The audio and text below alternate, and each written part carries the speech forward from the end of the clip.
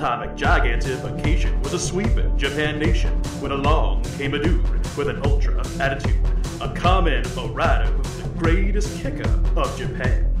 And of all, man, life's too short now, baby, to not talk big now, baby.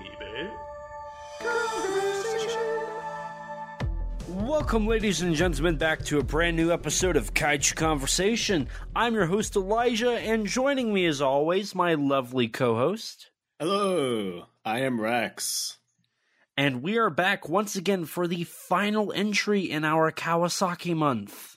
Oh, man. April is already over for us? That's crazy. It's like, when we're recording this, it's like the month just started. I see what you did there.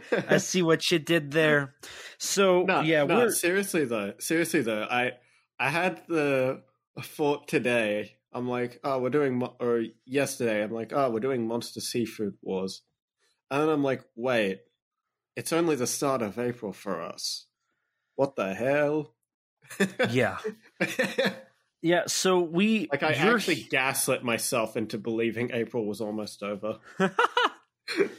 I mean, it's kind of weird because, like, we haven't been, like, doubling up. Like, we've been recording these, like, weekly. Yeah. So, it's weird to think 4 weeks have passed. Like, for me, at least, like, that has been kind of the surprising point is it's been 4 weeks since we started. Yeah, it's terrifying how fast time is moving. It is, especially when you're me and you have 100,000. So I'm going to AMA or All Monsters Attack for Kaiju Ramen, right? As a representative. Yeah. That is in less than a month now. Oh, Jesus. My first trip to Chicago is in less than a month.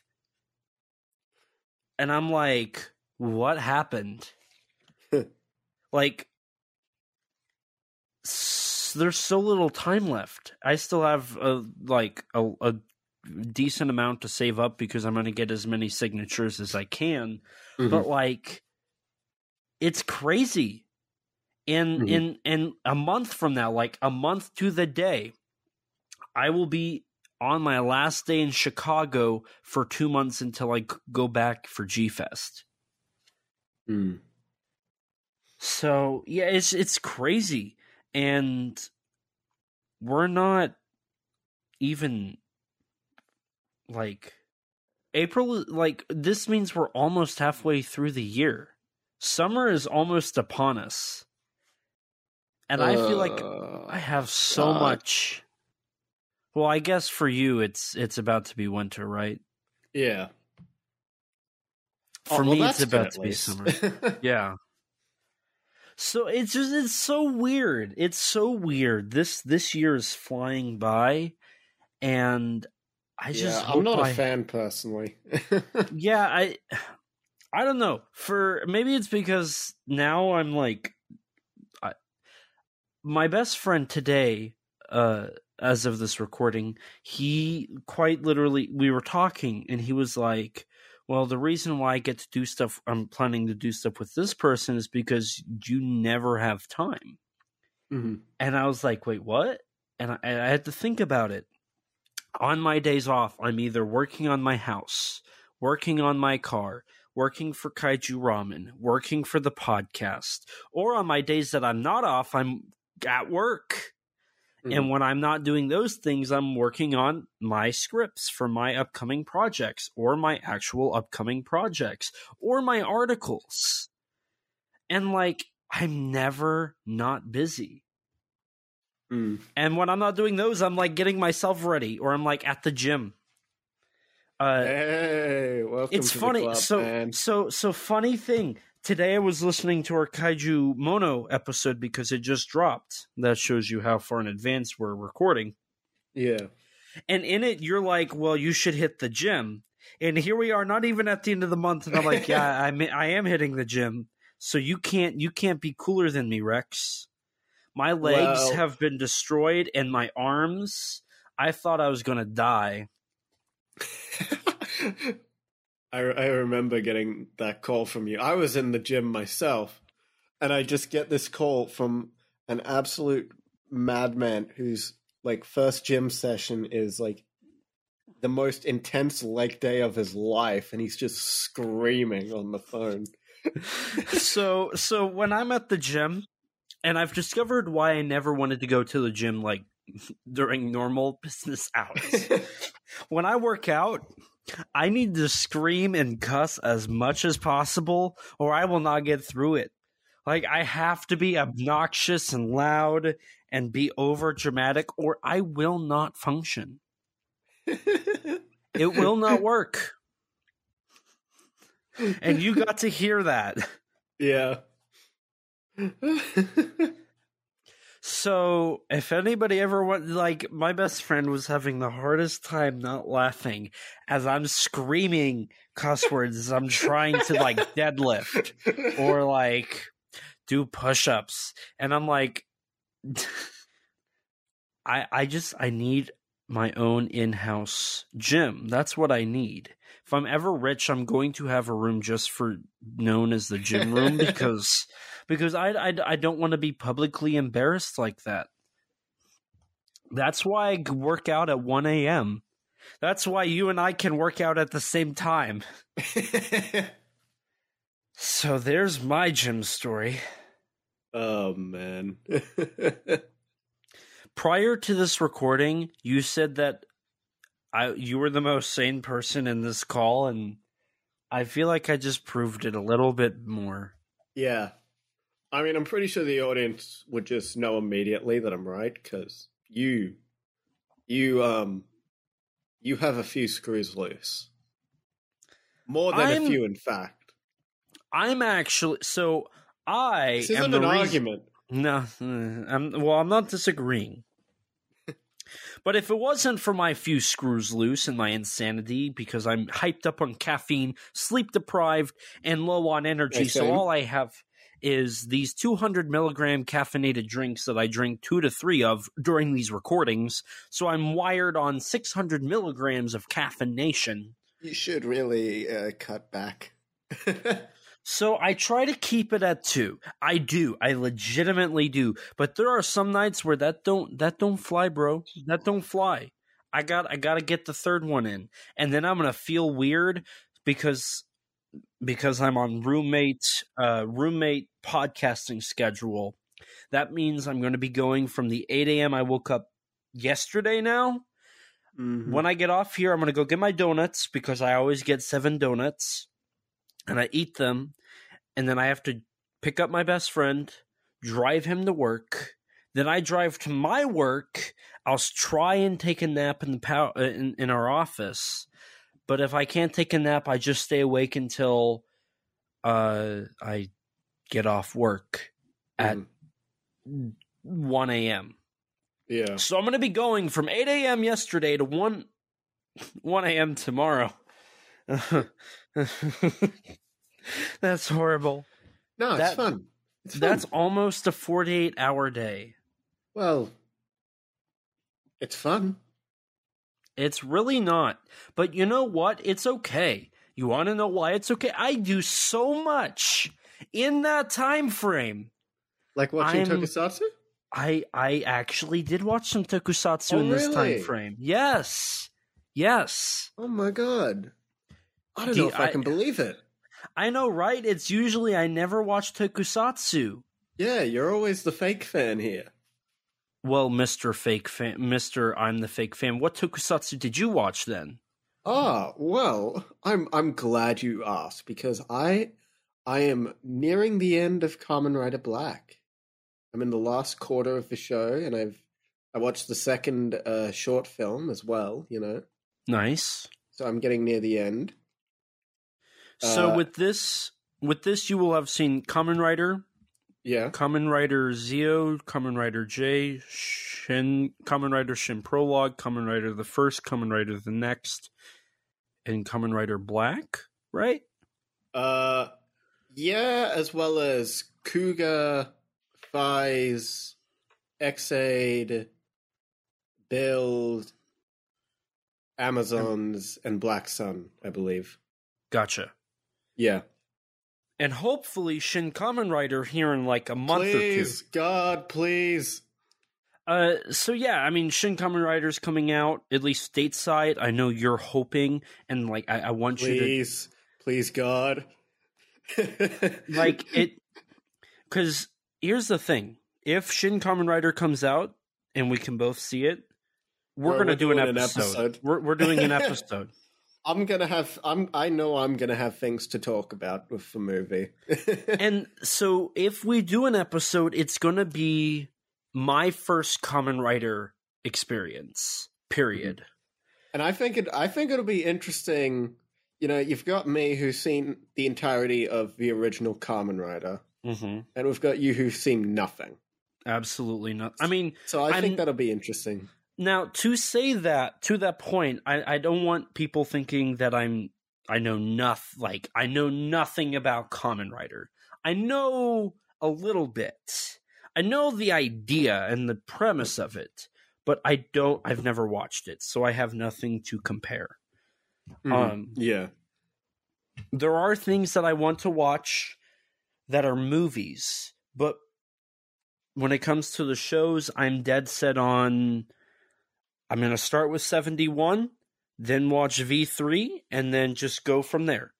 But I have to wait for those to be released on DVD because I don't really want to stream. Well, speaking of Kamen Rider V3, that's another show that I recently just started. Oh, you started that one? Yeah. So that means so you watched Black...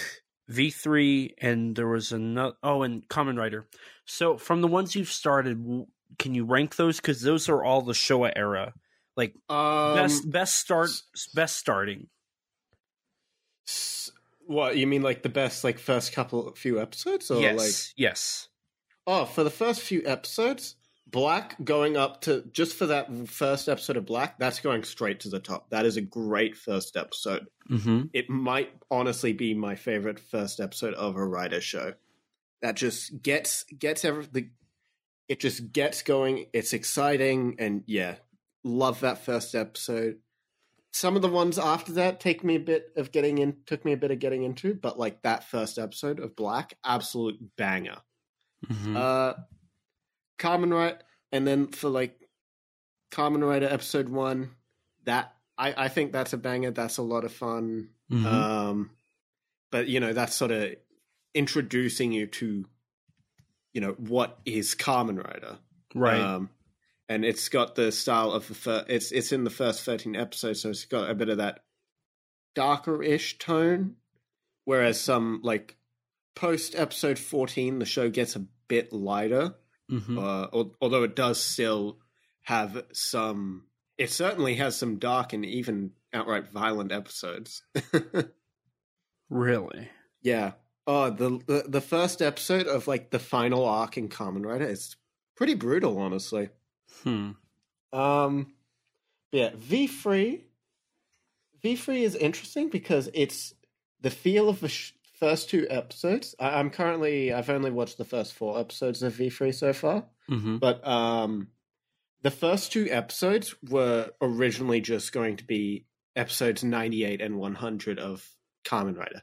Hell, there was a whole celebration for Kamen Rider hitting 100 episodes at one point, I believe. And so far, Kamen Rider V3 kind of feels like... So you have your $60, like, AAA video game, right? And then you've got your $30 DLC. That's like its whole like original side story type deal, sequel side story type deal, where you've got like familiar things, but you've also got some new things, and I'm digging it. Okay. I don't know if that comparison made much sense to you since you don't play video games. No, I am so lost. I am so lost. Okay. Let me just say what you said and let me translate it to English. So, Kamen Rider V3 is like a Disney Plus Marvel show to the Marvel movie. Did I get that right? I don't know. I don't watch those shows. Oh God. I don't watch those shows. Hang on, let me think. Look, it's essentially more 71, but with like a different cast and some of the same music, some different music. You know. So, it's like the MonsterVerse comic books to the MonsterVerse movies? Okay, let me just ask you this. It's just it's Kamen Rider 71, but it's like 50 episodes shorter, and it's like got like a different main rider. That sounds like Kikaida 01 to me. I haven't seen that, but I'm going to say probably a lot like that, yes. Okay. So what you're saying is I shouldn't even open and put in the disc for Kamen Rider V3 until I've watched all of Kamen Rider. I mean, you can do that, but it kind of does the way it starts. Yeah, it kind of expects you to at least know a few things from the original Kamen Rider. Like, you got to know like who Kamen Rider Ichigo and Nigo are. You got to know who Mr. Tachibana is. You got to know what the Rider Kid cause is, and yeah. But otherwise, you could probably get into it, like even without seeing 71. It's not that we need. And from what I've heard, at least, Kamen Rider V3 is like one of the only direct sequels when it comes to TV shows. Yeah. I mean, the only Rider show that's like a direct, like main Rider show that's a direct sequel that has like the same protagonist, I believe, as Black RX. So. Gotcha. Okay. So, I mean, once I get through Ultraman, I plan on jumping on Kamen Rider. Mm-hmm. It's either going to be Kamen Rider or Super Sentai. I don't know, because I'll be honest, Kamen Rider interests me more, but Super Sentai has more to cover, because when I do Sentai, I'm also going to be doing Power Rangers. Yeah. So besides the Kamen Rider stuff, Rex, what else have you watched? Well, I just recently started the Tomie series. Okay, that's was that started by Shimizu or? No, Takashi Shimizu did the 4th movie, I believe. Okay, which I have not seen yet. Gotcha. I've only seen the first 2 movies, Tomie, and then the Tomie Another Face compilation movie. Mm-hmm. Yeah, it's been decent so far. See, I've heard that. So when it comes to like the late 90s and early 2000s, I've heard your 3 main J-horror series are Ring, Ju-on, and Tomie. Tomie, yeah. And Tomie is on my list. I haven't gotten around to purchasing them because they have all been released in the States, to my understanding. Yeah, I believe all of them have an official release. So eventually I need to get on that, but I've been waiting to see if they get re-released on Blu-ray. But how have they been? I mean, I bet the compilation movie was a little boring, but I mean, it's a compilation movie of like a TV show, like a short TV show. So, it's not like it's not like using footage from the previous movie. It's not pulling a Ju-on? No, thankfully not. Okay, good. It did kind of feel similar to Ju-on, but it's free, like short horror story, so it's gonna feel a little bit like Ju-on. Gotcha. Although I believe it technically came first. Maybe Ju-on took inspiration from it. Maybe. Yeah, they've been okay so far. The first one is very slow, but it's not the greatest film. But the lead actress who plays Tomie does deliver a pretty good performance for her limited screen time. Mm-hmm. The second film is kind of just okay TV J-horror. I don't know. I don't really have too much else to say on it. The last short is a bit goofy. It's got like not Koji Yakusho in an eye patch, and it's pretty funny.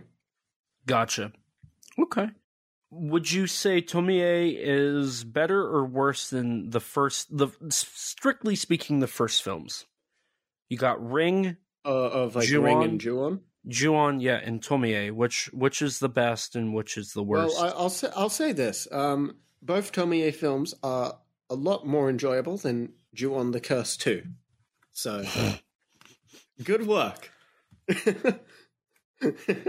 I mean, it's not really much of a competition, but, you know, good work. Good work, Tomie. Yeah, in comparison to the... I don't know, I'd probably say it's probably the weakest starting for me. Because, I mean, you got Ring, which is an absolute banger. And then you got... Oh, well, I guess the first Ring movie is the 95 TV film. We're not counting that. We're talking, like, main franchise stuff. I mean, well, then should we just not count Tomie Another Face, then? I mean, if we could just talk strictly first films. Well, yeah, if we're talking that, then yeah, obviously Ring is going to be better than the original Tomie, because Ring is just an absolute classic. I'll say, Tomie did stylistically remind me a bit of Ring in how it's shot and edited. Okay. Kind of subtle, kind of like not too crazy, just kind of slow. Yeah. Okay. Yeah. I don't know. I don't think it was as well done, but it definitely reminded me a lot of Ring in that regard. Gotcha. Compared to the first, are we counting Ju-on the Curse or Ju-on the Grudge as our quote-unquote first for Ju-on? I mean, I would count the Grudge because to me, that's the first one because they screwed up the releases in America. But if you want to do the Curse, like, that's cool. Mm-hmm. If we're going off the Ju-on the Grudge, I'd probably say I like that one more than the first Tomie. If we're doing the Curse, it's about 50-50, I'd say. Okay. Because Ju-on the Curse is good. It just, I feel like, I don't know. It doesn't start off super strong, but it ends off. The last like section or two of Ju-on the Curse are really good, I think. Okay. Okay. I'm really curious on the Tomie franchise. I feel like that's kind of the unspoken of the big three. Like everybody in at least talking about referencing J-horror, I feel like I hear Ring and Ju-on mostly. Yeah, I mean, to be fair, Tomie, to my knowledge, has never gotten like an American remake. So for better or worse, I'm gonna say probably for better. Yeah. No, knowing, I recently discovered that there's like an American remake of Jure or Don't Look Up, like the film that got Nakata Ring, and I'm like, this exists. Yeah, I feel like I know about that one. And isn't it named something kind of really weird? It's just called Don't Look Up, because that's like the American DVD release of the original. Gotcha. I know there was one that got an American remake that's like completely retitled. And I don't know what that film is. But yeah, I mean, Tomie is also, to be fair, more known in like, the character at least is more known in like manga circles because of the creator Junji Ito. Because Tomie is like one of his most famous works, and I'm currently reading through the manga. I'm like almost halfway through. It's good. It's good. So, besides all of that, have you watched anything? Not really. I watched one a kaiju film that you were like telling me to watch, but I don't know if you want to reveal it yet or not. I don't know which one. Is it the one that I watched? I'm gonna assume it's the one I mean, it's not really because kaiju, though. I mean, I did watch Minoru Kawasaki's most recent film to be released stateside, Super Legend God Hikoza. oh, that's what we're covering today. I don't know that yet. Oh. Well, I watched it. It's literally 70 minutes long. Nice. Yeah. So, I always appreciate a short film. yeah, okay, so here, I have to admit something. I fell asleep after 30 minutes a week ago watching it, Yeah. but the story is so, like, shallow that I picked it up at the 30-minute mark tonight. And I was like, oh, I know everything that's going on. It's more of a like henshin than a kaiju, but it wasn't awful. But I was like, this is kind of boring. There's not a lot that happens in this movie. Damn. But I also found out that Minoru Kawasaki has done a few films that I forgot to mention in our last one that appeared on one of the sites that I looked up today. Oh. He did a movie called Donkey Man. Wonderful. Never heard of it. So, okay, when you look it up, it's a 2020 film. On the poster, I'm pretty sure Moonlight Mask makes an appearance in it. Oh, really? Yes.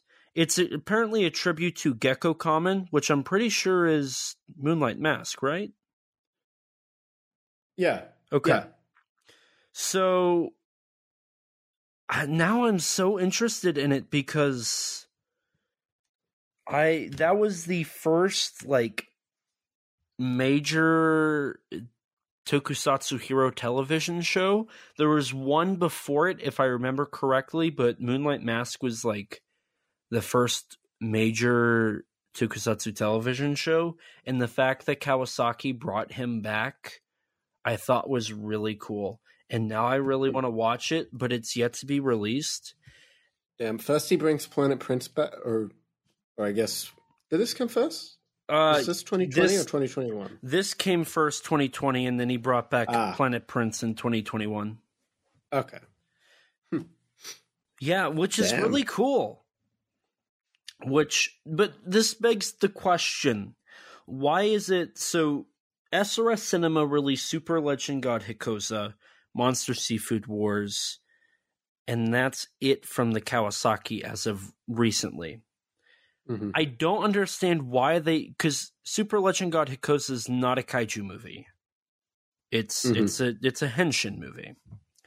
Why haven't they picked up Donkey Man or President Tanuki or Planet Prince 2021? Like, I don't understand it. It doesn't make sense. I have so many questions now. And if they're not picking it up, why has Synapse Films not picked anything up? Or like somebody, like, get these movies over here. I want to watch them. Yeah. My thirst for Kawasaki is very, very much in need. We need to talk about Kawasaki. Well, I have good news because I thought that was what we were doing today. That's right. It is the last. I did mention that it's the last episode of Kawasaki Month. Yeah. What were we covering? Well, so we've covered Kaiju Mono, Calamari Wrestler, The World Sinks Except Japan, and we got one more film. Do you think it might be? Could there perhaps be any like kaiju or squid or anything related to the previous films in there, you think?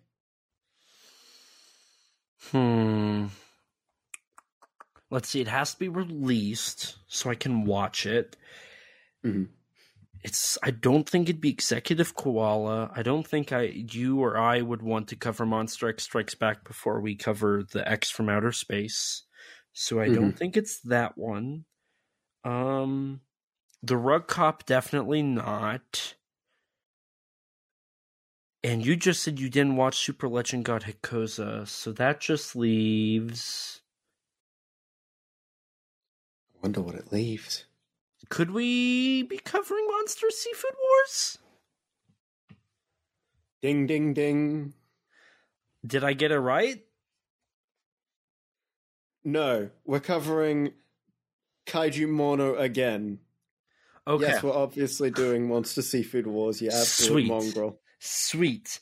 And the listeners once again get to enjoy this stupid thing we do. Yeah. And then they get to hear us acknowledge that it's a stupid thing. It's the running gag. It's the running gag. Yeah. You said like you hate all of that. So yes, we are covering what up until like a month ago was the most recent Minoru Kawasaki film released in the United States, Monster Seafood Wars, which was released June 6th of 2020. Mm-hmm. After being delayed because of COVID-19. So usually so I've been asking you, Rex, where you want to start, whether you wanted to do production or just talk about the movie and throw in production. How do you want to do our final episode of Kawasaki Month? Well, let's first start with what is Monster Seafood Wars, I think. And I think this is a very interesting story because Monster Seafood Wars, unlike previous Kawasaki films, is not meant to be a parody. Yeah, and in fact, it's. I mean, it's still got comedic elements throughout, but that's because it's inspired by something that's more comedic. Mm-hmm. Well, for our unaware listeners, Monster Seafood Wars is based on an old pitch for Eiji Tsuburaya's first kaiju movie, which later evolved into Godzilla. Mm-hmm. Now, was this the Project G title? I believe so. From what I understand, it's Project G. Gotcha. Because I don't think the material that I don't think any like the material I read on the film specifies exactly what it is, which one it is, but going off previous knowledge, it makes most sense to me for it to be Project G. Right. Because, that one had the octopus. And for people who don't know, Project G was the first draft? The first concept of Toho's big budget monster movie. And, which later evolved into Godzilla. Yes. And it was by Eiji Tsuburaya, who wanted to do a giant octopus that appears in Tokyo Bay, makes landfall, eventually climbs Mount Fuji, correct? Something like that? And the way that the military defeats the monster is by... with a vinegar gun. Yes. And Kawasaki liked that story. Kawasaki grew up with Showa kaiju films. Kawasaki loves giant monster movies. And he was inspired by that story in its comedic elements because that's something Kawasaki does, is comedic stuff. Yeah. That inspired him. As we found out. Yeah. That inspired him to make this. But there's more to the inspiration than just that film or that concept. Do you know the other two that I'm referring to? Not specifically. I think I might know one. It's just I may not have written it down in my notes. Okay. So in an interview conducted with Minoru Kawasaki, that's included as a bonus feature on the Blu-ray, in it, the question is asked what inspired him to do this film. And Kawasaki recalled back to he was able to be on set for some of the production of Ultraman Dyna. And specifically the episodes where Akio Josoji directed. And Akio Josoji, as you've hopefully listened, was actually one of the producers on most of Kawasaki's earlier films. He worked on Calamari Wrestler, he worked on World Sinks Except Japan, and I think he even worked on Kaiju Mono. I think he had passed away before. He definitely passed away before. Yeah, before this film. So he passed away in 2006. So World Sinks Except Okay. Japan was one of his last films that he had worked on, in air quotes, with Minoru Kawasaki. He was an executive producer, so that means his influence is very minimal. And Monster Seafood Wars was meant to be kind of a love letter to Jisoji, because Jisoji heavily influenced Kawasaki. And he was just a good friend of Kawasaki's. So he wanted to make something that was inspired by his work, and that would end up being Monster Seafood Wars, as seen with the heavy Ultraman influences throughout the film. Another one was when Kawasaki was growing up in college. He would do 8mm monster movies. Yeah. That's where Den Ace was born. And for Monster Seafood Wars, the first time he came up with this idea at the time was 46 years prior, when he made an 8mm film titled Futo, which was about giant sea animals attacking Tokyo. And that was the birth of the concept of Monster Seafood Wars. And then from there, he wanted to do a love letter for Jisoji, which included the Ultraman elements, and then took from the Project G story by Eiju Tsuburaya, who does receive credit in the film. Yeah. And from those three came Monster Seafood Wars.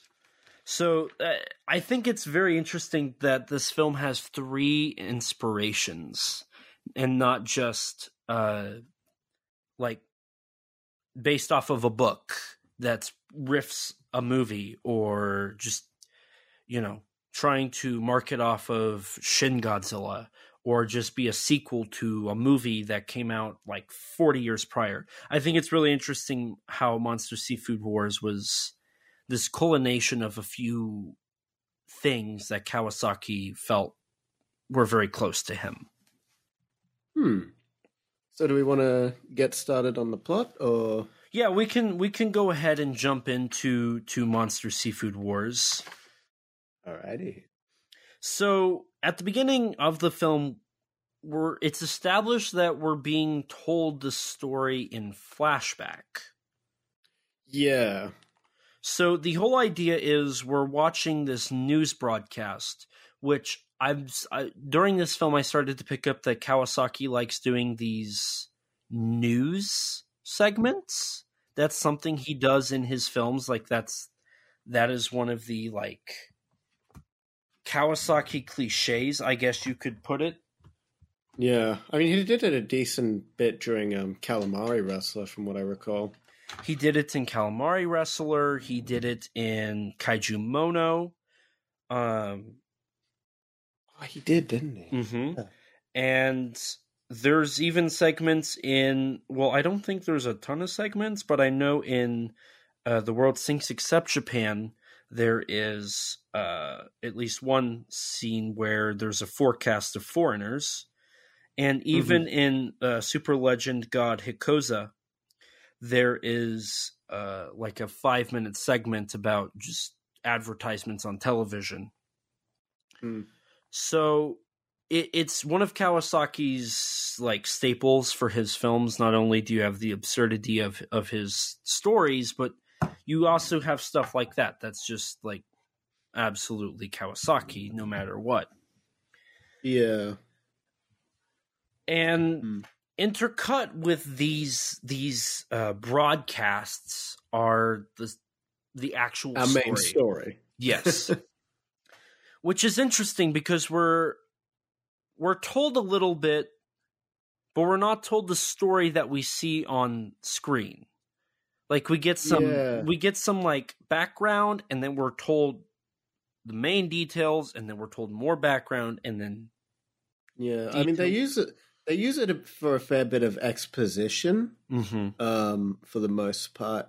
But then later on, they kind of just use it to show the outside world's like response to the monsters. Right. Which I don't know how to feel about that, to be honest. I feel like these news segments are most prevalent in this film compared to any of his other works that I've seen. Yeah, when we're just strictly talking about Monster Seafood Wars, Kaiju Mono, The Kawasaki month selection. yes, this is the first time it's like really, really relevant to the plot. In the rest of the films, it's kind of used as just kind of this reactionary element for the events going on. Yeah. Whereas in this film, Kawasaki tries to change it up initially. It almost feels like a mystery. Like you have your investigator that's like, it all started one night when I was sitting at my desk when I got the phone call. Yeah. Like that's how it feels. It feels at the beginning it starts off interesting enough with that in its structure, but at a certain point it kind of just feels to me like just an easy excuse to insert exposition where he needs it. Right, and it becomes what is typical in Kawasaki films, which is just that reactionary, like... Yeah, which... That whole section in the middle, I feel, goes on for too long. The part where they have, like, the scientist and all that, right? And everyone, like, eating, like, the food. Yes. Yeah. That's, like, a good, like, 15, 20-minute stretch in the middle of a movie where it has nothing to do with anything else that's, like, going on outside of, like, one bit where we see our main characters eating the food. Right. And it's like, I'm fine with showing, like, the world in your story. It's just, it kind of felt like padding to me. Yeah. So, this film is an hour and 36 minutes long, if I remember correctly. I don't know what cut you were watching. My cut was about 83 minutes long. Maybe it's an hour and 26 minutes? Hour 23 for me. Hour 23? That sounds about right. So, yeah. And in comparison, and I'm only comparing it to this because this is another recent Kawasaki film with, I think, around the same budget, Super Legend God Hikoza. And I'm happy I watched this today as well because I feel like I can kind of put it into perspective because... You know, it's Kawasaki modern, and it's not with a budget like Kaiju Mono had somehow. Yeah. And Hikoza only lasts 70 minutes.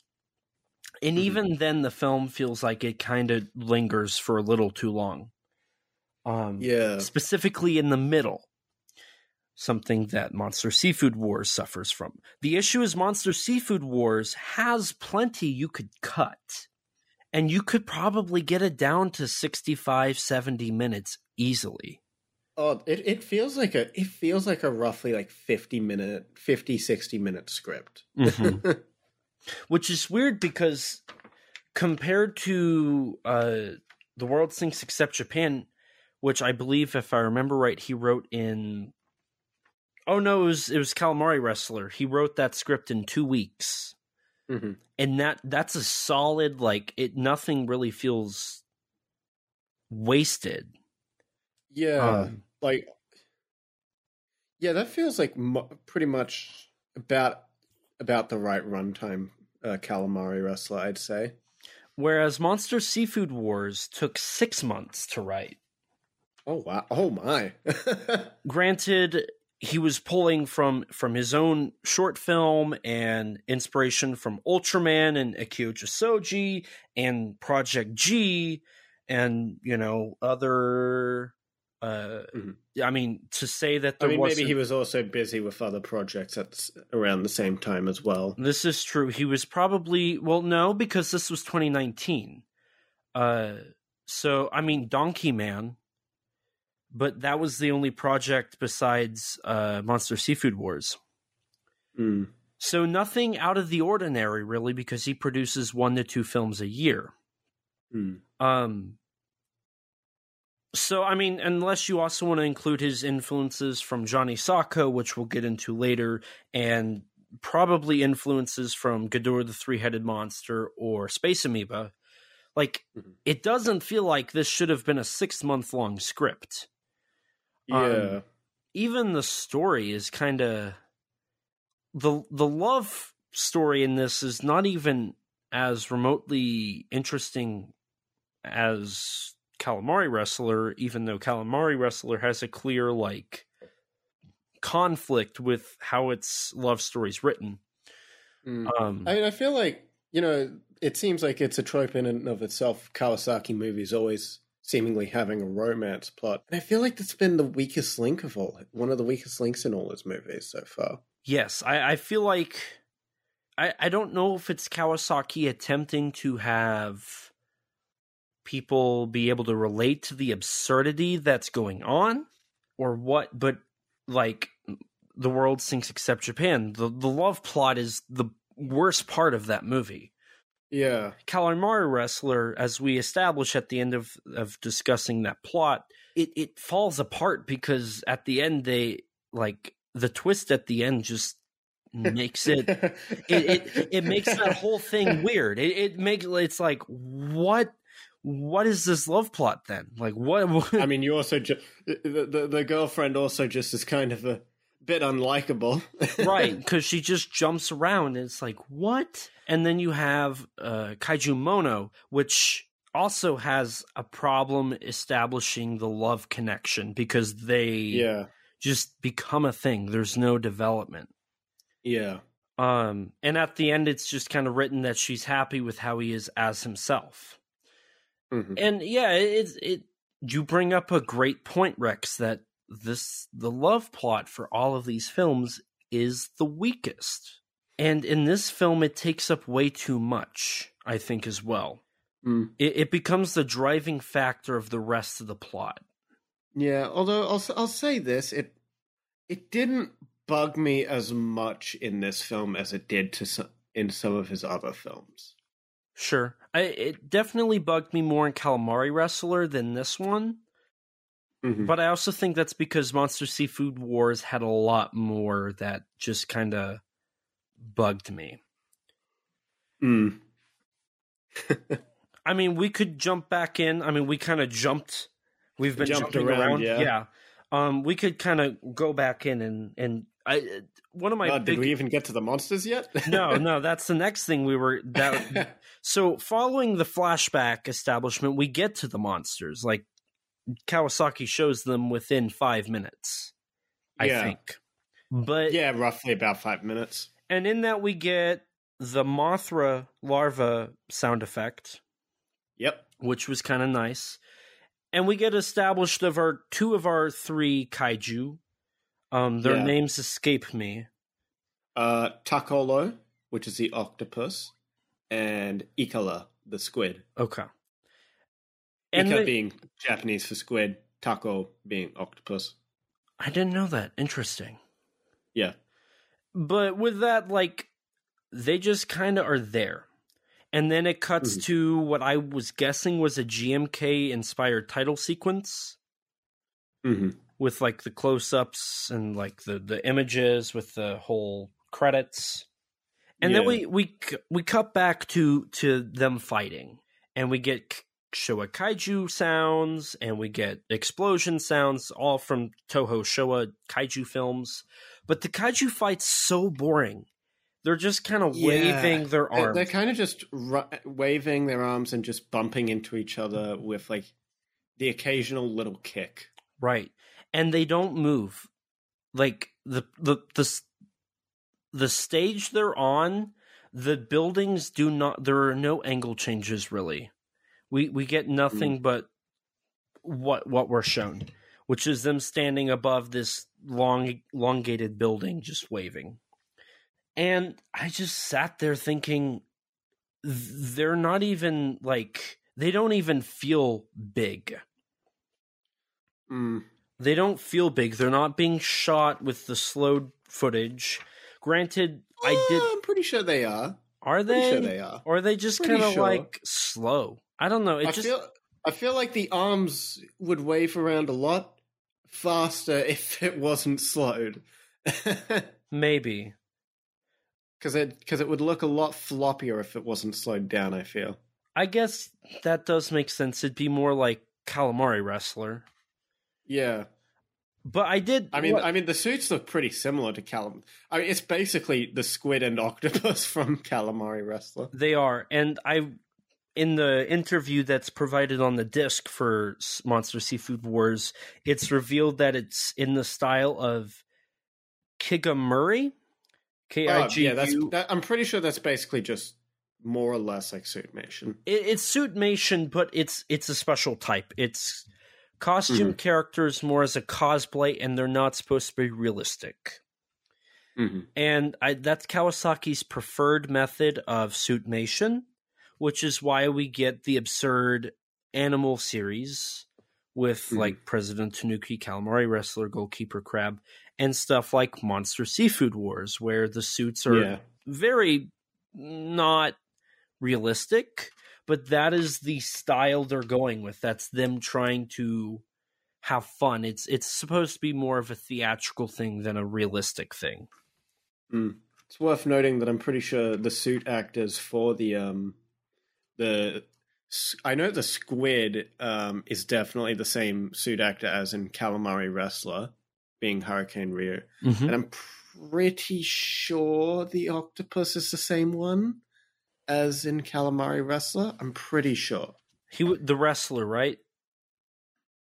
The octopus, I'm pretty sure it's the same suit actor, but I'm pretty sure it is too. Fact check that.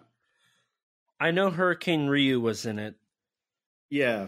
Which means when I go to see him at All Monsters Attack, I'm really tempted to have him sign Monster Seafood.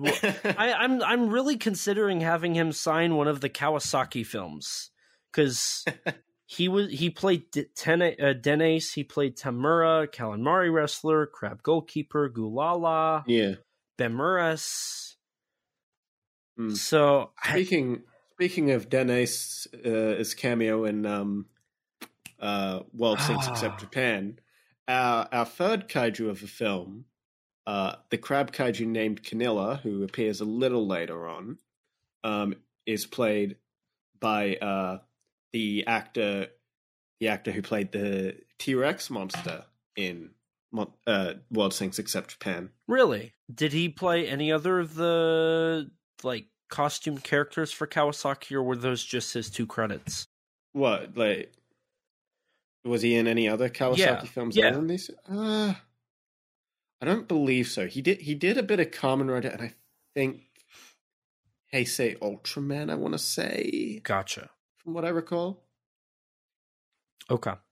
I wasn't sure. His name is it's either Hiroyuki Taguchi or Yoko Taguchi. The translations were giving me slightly different names. Gotcha. Gotcha.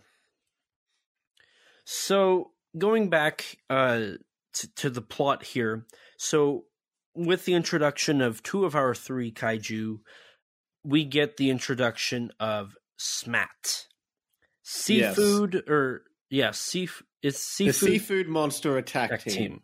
Which is a clear reference to the Monster Attack Team Matt from Return of Ultraman, which Kyoji Soji... Which we previously saw something similar to that in Kawasaki's The World Sinks Except Japan. With, was it... What was it? It was something... It was like... GAT? GAT?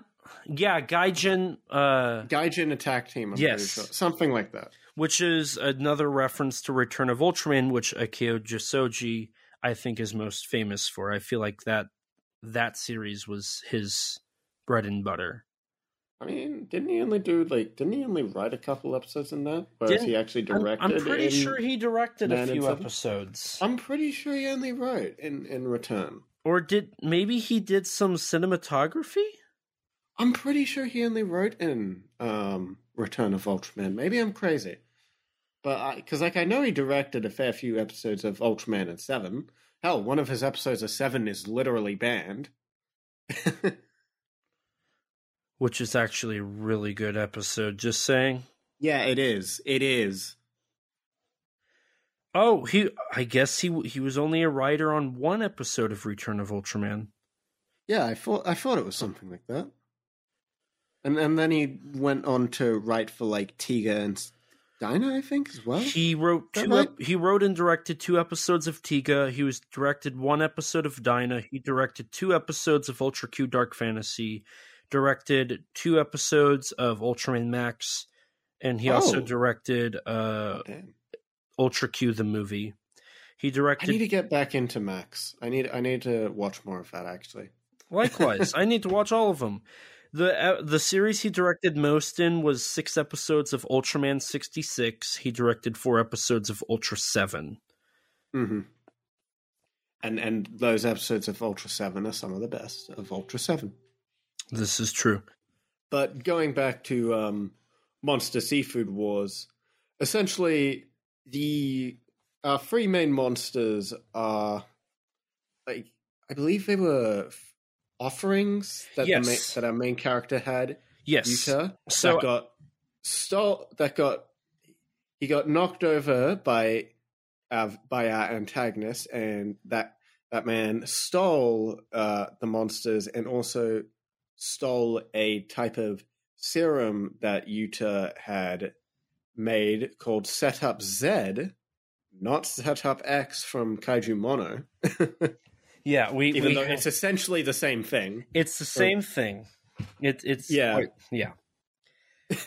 So the offerings disappear, and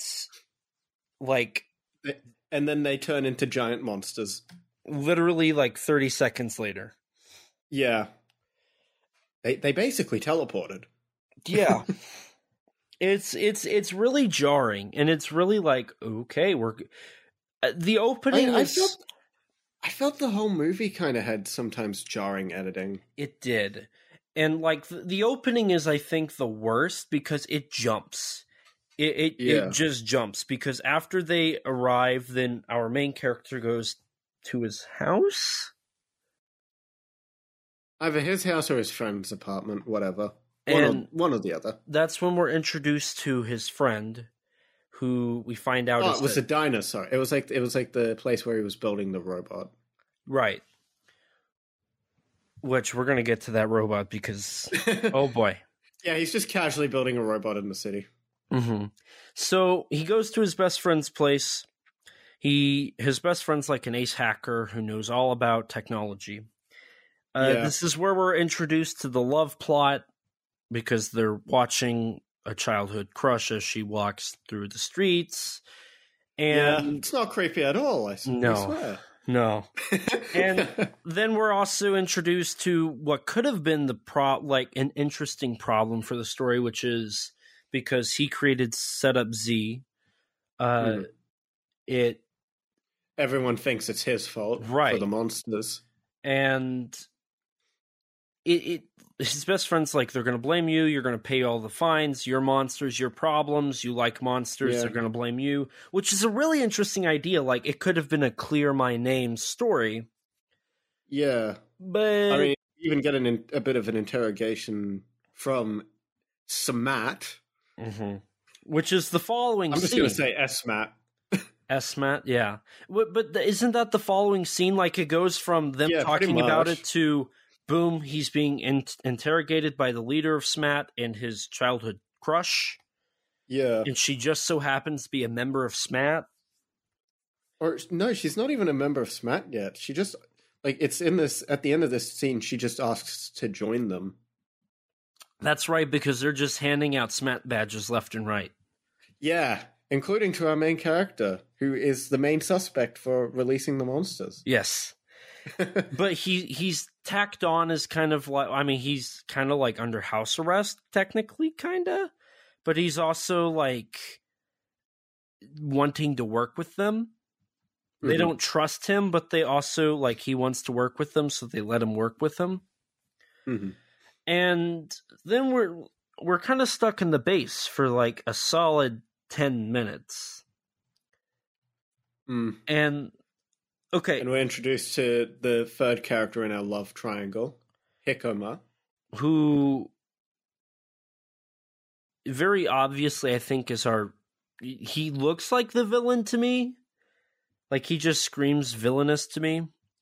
Who also, so he likes the childhood crush, so there's that back and forth, and he's clearly the better looking person and isn't He's got good stupid. Like, he came on screen and I'm like, oh, yep, main character immediately. He's got the main character hair. Like, But here's the funny thing. He used to work with our main character in the science institution where Setup Z was created by both of them, and one of them works in hindsight like theories while one looks at foresight theories.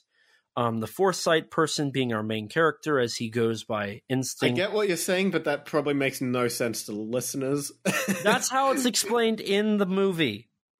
Hickoma looks at like data and stuff, and I don't remember what Yuta was looking at. Yuta looks at like the past experiences and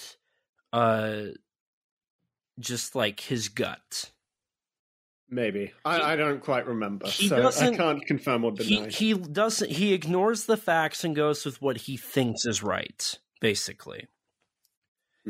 Which Let's causes see. a back and forth between the two because one's very data-based while one's more, I guess, emotive. Like he goes with emotions more than data. Yeah, basically they hate each other. They hate each other. And the common love interest just makes it more problematic. Yeah. But this is where we're also kind of introduced to the rest of the look of this movie, which I don't understand. So in the base, everything's white, and it's very bland and not very detailed. Mm-hmm.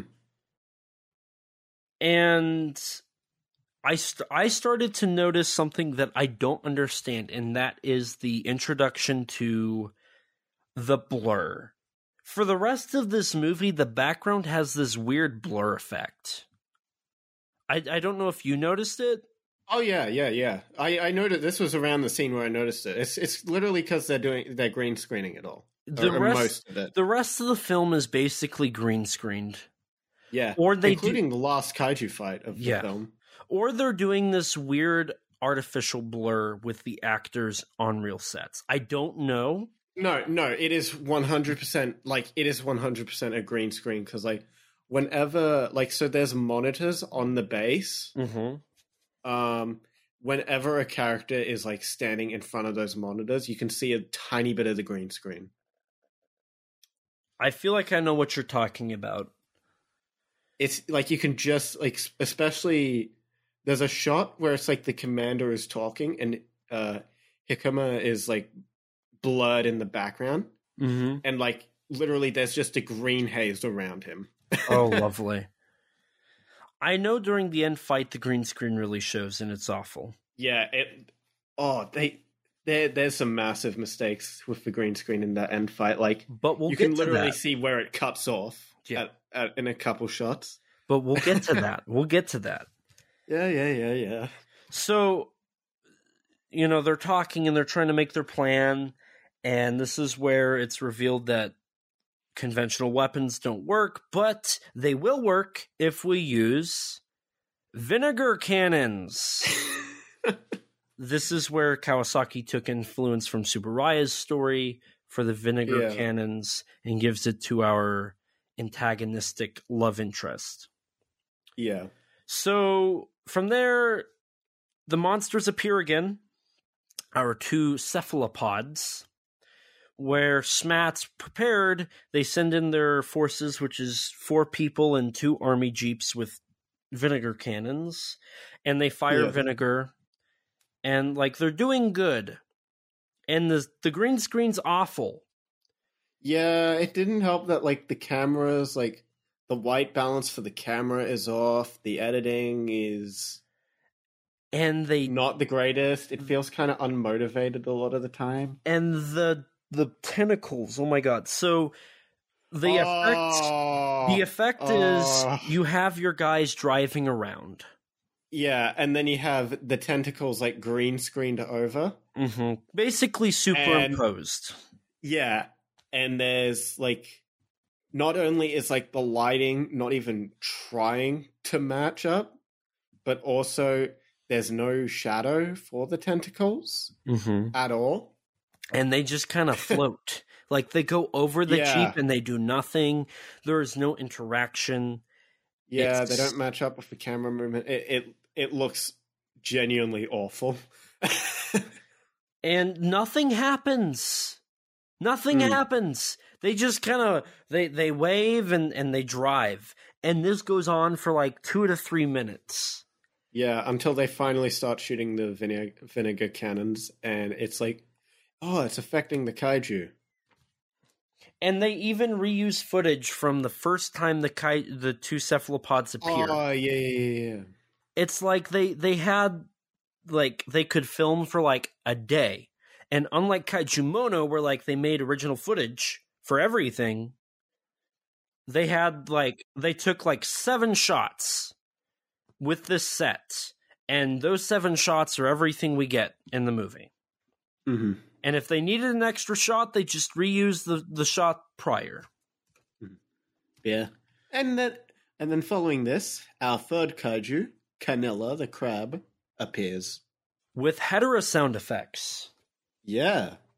And from there, he cuts off the tentacles of our 2 cephalopods. Yeah, which they're cut off here, but like they never look to be cut off at any other point in the film. Well, I would guess they grew back.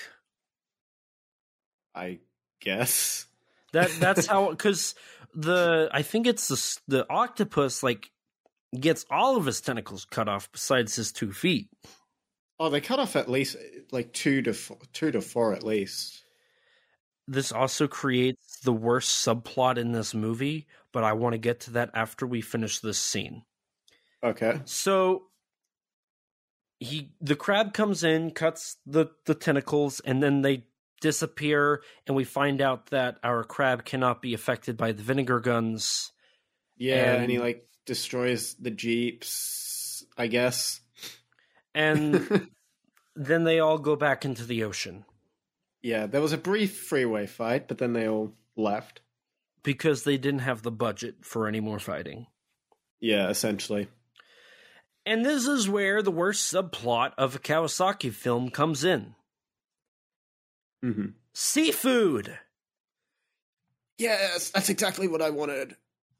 Now, granted, while watching this, I wrote in my notes I want seafood. Like, I looked up and I was like, okay, when I get paid this week, I'm going to go get seafood because this is making me hungry for seafood. To be fair, I think the seafood element does apparently come from like the pitch for Project G or something. But it's boring. A, it's boring. B, it just goes on for way too long. And so I think the idea was with the increased size, like it's that idea of if we can increase the size of these plants and these animals, then we can feed the world. We can solve world hunger. Right. Yeah. But that's the whole idea for what Setup Z is. But they don't address it. I mean, I will say there is one gag at the end around it that I did think was pretty funny. Yes, at the end there is a funny gag. I do want to talk about that. But like, I don't know, it feels it's commercialized. Mm-hmm. They don't talk about like anything they do with it besides what happens when you commercialize it. Yeah. Getting down to even what social media influencers do. Yeah. And I mean, like, I'm not against the film, exploring, the public reaction to things. I think that can be interesting in certain films. But here, it just feels like padding. It does. Especially when it goes on for it goes on for at least 10 to 15 minutes. Yes, which in a 80-minute film, that's way too long. That's a good chunk of a runtime. Isn't that like 20%, almost a quarter of your runtime? Oh, it's probably not far off. It's probably about like a sixth of a film, which is not good. That it slows the film so far down, and then you have added interviews and trying to give exposition on our characters and create this this tension. I was okay with the interview segments up until like this whole point where I realized this is all just either exposition or padding. Mm-hmm. Because our main plot just doesn't have enough to it to justify 80 minutes of runtime. It doesn't. So we have to just find some way to make it longer. Right. And I'm just going to kind of jump ahead here the plot of this movie, if we take out all the subplots and the padding, the plot of this movie is there is this inventor who creates a thing called Setup Z that can make things grow. 3 of his offerings are stolen along with his formula to make them grow. They attack the city. A defense force for it is made, known as SMAT. They fight the monsters. They have to come up with a solution. Yeah. And at the end, they get the help of a giant robot to finish them off. Yeah. That's the plot of this movie. Yeah. Like, there's nothing else. It goes from they develop a way to fight the monster to they get a robot. It's essentially just like the plot is essentially just like one episode of like a mecha toku show, essentially. you could if you cut out the subplots, you could make this a 20-minute episode. Mm-hmm. Or at most like a 40-minute special. I don't even think it would be 40 minutes. Like, give it a... I feel the love plot is integral enough to the film to like justify keeping most of that, even if it's not necessarily great. You could cut a third of that out. Maybe you could cut a couple scenes of it. Sure. I don't know. The plot's very basic. Oh yeah, it's pretty thin. So we continue with the love plot after the whole food thing. And part of the love plot is actually connected to the food thing, which, I mean, props to them trying to give it a reason. What it is our antagonistic love interest takes the girl to eat. And that's where they grow their bond, in air quotes. I'll say this. Hickama does have some pretty good flirtatious one-liners. He does. I thought it was really funny. Like, your smile is the best dish for me. Yeah. That had me laughing. Doesn't he end up saying, "You eating is a feast for my eyes"? Yeah, something like that. And even she gets weirded out by that at a certain point. Yeah, it's like, oh my god, dude. But my favorite thing from this, I think for the most part, I mean, minus the comedy there, it's kind of boring. But on their second meal together, our main character shows up to ruin the meal. Yeah. But, and I don't know if you caught this, before that, he's talking to one of the workers at the restaurant. Yeah. And the worker is none other than Minoru Kawasaki in his infamous Den-Ace shirt. Really? Yes. So when you look up Minoru Kawasaki on the internet, on Google, the image that I think about when I hear Minoru Kawasaki is him like waving his hand, smiling with this blue, what looks like a Hawaiian shirt on. Yeah. That shirt is lightning bolts, the Den-Ace logo, and Den-Ace's head. And that's the shirt he's wearing in the movie as he's like, this is the restaurant. It's very much a blink and you'll miss it moment. Mm-hmm. But that was my favorite thing, was seeing the Kawasaki cameo. And with it, I didn't even pick up on that at all. I was so happy, and it's your Dennis cameo for the movie. Because typically Kawasaki tries to have Dennis cameo in everything he does. Yeah. I don't think I found it in Calamari Wrestler or Kaiju Mono, though. I'd have to go back and rewatch it, see if I could locate it. Yeah. But there's like a poster or like a figure or something in the movie. In my notes here, because after the Kawasaki cameo, it gets back to your love triangle, right? Yeah. And I was like, it's somewhat interesting, like the idea that this guy has had a crush on this girl since they were young, but he's never... It's more interesting than the kaiju fighting. Yeah, but it doesn't fit. It just doesn't... It's not crucial enough for the grand plot until the final act, and in the final act, it's just kind of there.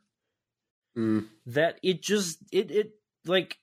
And even at the end, you feel like they don't even get together. They always just feel like they're in the friend zone. And after this, we get a scene where like he's walking with her and he's like, you need to stop leading him on. You are leading him on and you're just sleeping around with him. Yeah. And she's like, where is this coming from? Like, this is out of the blue. And that's exactly what it is. It's out of the blue. Like, what? Why are you moody? Like, they're having dinner and really nothing else is implied. Yeah. I mean, they say that he takes her home, but she leaves it at that. Like, he drops her off. Yeah. And I don't know if they're supposed to... I mean, it would maybe make some sense with, like, the scene later where, like... He falls on top of her. Yeah. But then it's quickly, like, shut down. And she's like, yeah, it's a misunderstanding. So, like, nothing happens. Like, he's just being moody because he's not getting the girl. Speaking of conflicts, I forgot to establish that in this scene at the restaurant is basically what the whole plot revolves around for the last act of this movie. And that's a bet. It's whoever can beat the monsters gets to date the girl. Yeah. I must say, it was at this moment I'm like, this is a movie about two closeted gay men fighting for a woman. I admittedly thought the same thing.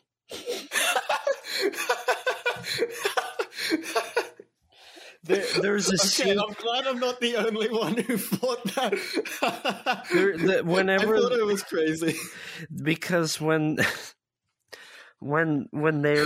he gets up in his face, there's like this look. There's a look, and then there's something that's said afterwards, and it's like, I feel some. But there was no way there was not at least some intentional undertones there. Yeah. And the worst part is, by the end of the movie, it doesn't feel like she got with either of them. I actually have a theory for who she got with, but I'll get to that. So, they make the bet, and she's kind of like, you're objectifying. I mean, they really and honestly are just objectifying her at this point. Yeah. And she does not appreciate it. And it just so happens, like, a few minutes after they, like, leave... the monsters come back, and they come up with Operation Seafood Bowl, which is getting them in this giant CGI. They're in like a sports stadium, so that they can like, green screen the monsters there. But the funny thing is, the wide shot like shows like there's nothing, like it's a stadium like where you would play football, but when they actually show up, it's like a high school football field. Yeah. The whole scale in this sequence is just awful. It changes like every shot. Yes. So they're successful using the vinegar. So they combine both of our male love interest plans into one, which is bad because one of them has to win. And that causes a problem. So it works, and but before it works, they are planning and whatnot. And so our main character, he has to go take a shower because he's been working on this project nonstop. By the way, in case it isn't obvious, time does not flow properly through this movie. It jumps. I don't even know, is this 3 days worth of stuff, or is this a month?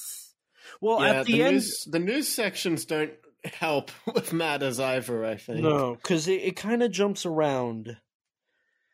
It's obvious the news sections, at least some of them, are a year later. And then at the very end, it establishes that it jumps ahead a month. But past that, it could be 3 days, it could be a week, it could be a month. I don't know. It doesn't establish anything. So they figure out the plan, it works. While prepping for the plan, we get a misunderstanding between our two love interests. Our main character thinks that the other is violating our female character, which is not. He was trying to be helpful and fell on top of her. She stops the fight, but before she stops it, our main character gets 3 punches in, and that's enough to tick off our antagonist. And this is where we find out that we find out during the restaurant sequence that he's the one that swiped the 3 sacrifices and set up Z and made them grow to large proportions, and that's how we had the vinegar gun so quickly and all that. But nobody cares. This is established, and not even the girl seems to care. It's just him. It's just both of them. And with the and then he later, when they do the Operation Seaball whatever with the vinegar guns in the stadium, he ends up hacking into the stadium system and just sabotaging the whole thing. Yeah, and that's where we go to. We set up, they plan everything, and then we go to the seafood bowl operation. And in that, they get the 3 kaiju using the vinegar guns into the stadium. And as they're about ready to blast them with their horrible green screen, also, by this point, the crab has become the leader, and the other 2 just follow whatever the crab says. Yeah. Which is weird. That's never established how that happens. Yeah, it's kind of just a thing throughout the whole movie where sometimes the kaiju are fighting each other, sometimes they're not, It's a bit... I mean, they start off... The cephalopods start off fighting, the crab comes in, fights both of them, and then they kind of become the crab's, henchmen. Yeah, it's a bit weird. It's weird. It's not established. It's not it just happens. But it's the least of the problems of the movie, honestly. Yeah, at this point. So the villain, who now is established to be the villain, but is not acknowledged to be the villain, turns on the sprinklers. And I guess he planned to do this to get back at our main character punching him. He puts seawater or salt water into the sprinklers and sprays down the 3 kaiju so that they can fight. The vinegar doesn't have much of an effect. And I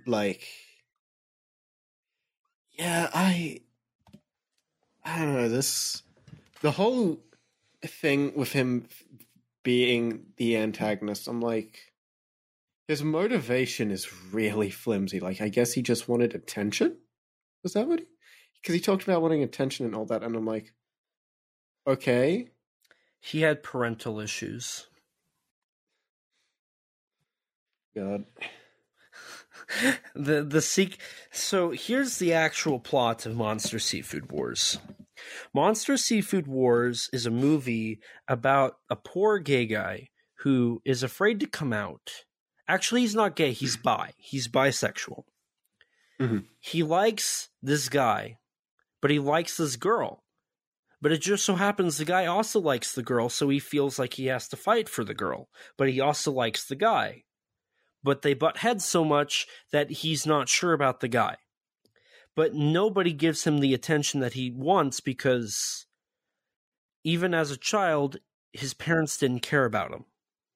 Mm-hmm. So to change that, he created monsters to be his friends because he feels like a monster. And the whole movie is about this outcast that's trying to fit in. And nobody wants to acknowledge Why are you him. making it sound like this movie has substance? Because it does. And at the end, he's just viewed as the bad guy. And what really is the bad guy is the government and SMAT. SMAT's a government agency. The government is taking away the power and the ability for our hero, who is painted as the villain, to have friends, to get what he wants. You see, that's wonderful, E.T., but like, giant robot. Yes, Big robot. Jumbo Cuckoo. I love Jumbo Cook. So our villain, like, is starting to win, and then all of a sudden, the best friend that was in the apartment stalking the girl walks out into the field, and they're like, "Why are you here?" And he's like the coolest cat in town. And he walks up and he's like, "Hang on, I got this. I got you guys." He presses his PS5 control button, and then from his building comes Jumbo Cook, who is a giant robotic cook that looks strangely like Giant Robo from Johnny Sacco. Yeah. And I'm here for it. He flies to the stadium and he kicks butt until our villain decides trying to hack into his mainframe and succeeds, and then the crab cuts off Jumbo Cook's arm. But then the arm flies and crushes the villain. Coincidence, right? He's dead. He's dead. Dead. Yes. No, there's no catch to that or anything. There's no way he could have survived. No way he could have survived. He got crushed. Yes. Both in his heart because he was an outcast. Oh, jeez. So this is where we find out that Jumbo Cook has the power of plot convenience. Where he just pulls out like a knife. Like Gypsy Danger. Yeah, essentially, I guess. Yes, he does. It's a bit weirder. It's a bit... And I'm trying to remember what's the power called? Japan. It's like giant Japanese knife or something. Yes, giant Japanese knife. And then he flies up into the sky. Well, spins around. Before he does that, his color timer. His color timer activates. Starts beeping. Yeah. And then we find I wonder what out they're referencing. So we get our final Ultraman reference.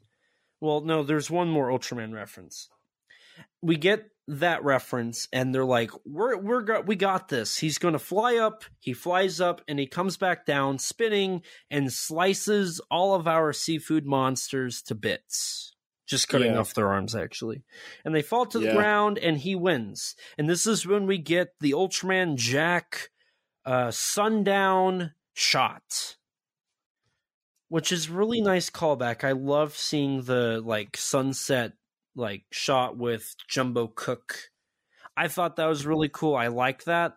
I love that cinematography in the Return of Ultraman episodes. Mm-hmm. I mean, to be fair, Return of Ultraman isn't the only show to have sundown. True, but Return of Ultraman did it the best. Return of Ultraman has so many good shots. It's the best shot Ultra series from the Showa era. Well, that we can agree on. Yes. So from there, we get the conclusion. Everybody's happy. We've won. And then we get the epilogue, which is our main character, his best friend, and the love interest who definitely friend-zoned him, going to make a final sacrifice. Or not a final sacrifice, another sacrifice to the shrine. Yeah, they're getting more offering animals. And they bring a lobster, a sea urchin, and 2 blobfish. Also, Not blobfish, globefish. Oops. Yeah. I mean, what's the difference? Actually, a blobfish is cooler. Yeah, a blobfish looks completely different. Yeah. A blobfish looks like Brendan Fraser from The Whale. It's true. You look it up. They look similar. I'm just saying. That's not to be rude in any way. It's just true. I mean, to be fair, that infamous photo of a blobfish is a dead blobfish or dying blobfish, to be fair. Yeah, I know. They don't quite look like that. Rest in peace, whatever. Blobby. So, whatever. This monk says that the priest is ill. Yeah, the priest, who I'm pretty sure was Yuta's dad? No. Yuta's dad is the cook for Smat. Yuta's dad is a sushi cook who's like one of the best in the business. The priest is just... sure the guy they were looking for was his dad. No, it was just the priest. Whatever. So, the priest is sick, and the monk takes the offerings. Yeah, the monk whose face is... covered. Conveniently hidden. Yes. Also, this is where my theory comes in. So, the bet was whoever defeated the 3 kaiju would get the girl's ability to date. Would get the girl. So, way to word it, but yes. So, neither of them did. It was actually the best friend. And I feel like the best friend, who did have a crush on her as well, ended up getting with the girl. Because both her and him, the best friend, team up on our main character in kind of a flirty way on how he's a child, as they're like picking on him. So my theory is he actually got the girl and everybody else failed. So props to the dude that used his 5th sense awakening to defeat the kaiju. And for anybody that hasn't seen the movie, the 5th sense awakening is he puts on a blindfold and is able is just suddenly an immaculate fighter. Yes. In video games and with giant robots. Yes, because those obviously... Because those are the same thing. Yes. Because he uses a gaming controller. He uses as you called it, the PS5 controller. Wait, I meant PS4. I'm pretty sure it's a PS4. It's a PlayStation controller. It's not. It's not? Neither. It's neither. What is it? It's just like a controller that looks similar in shape to like an Xbox or PlayStation controller. Well, it's one of them.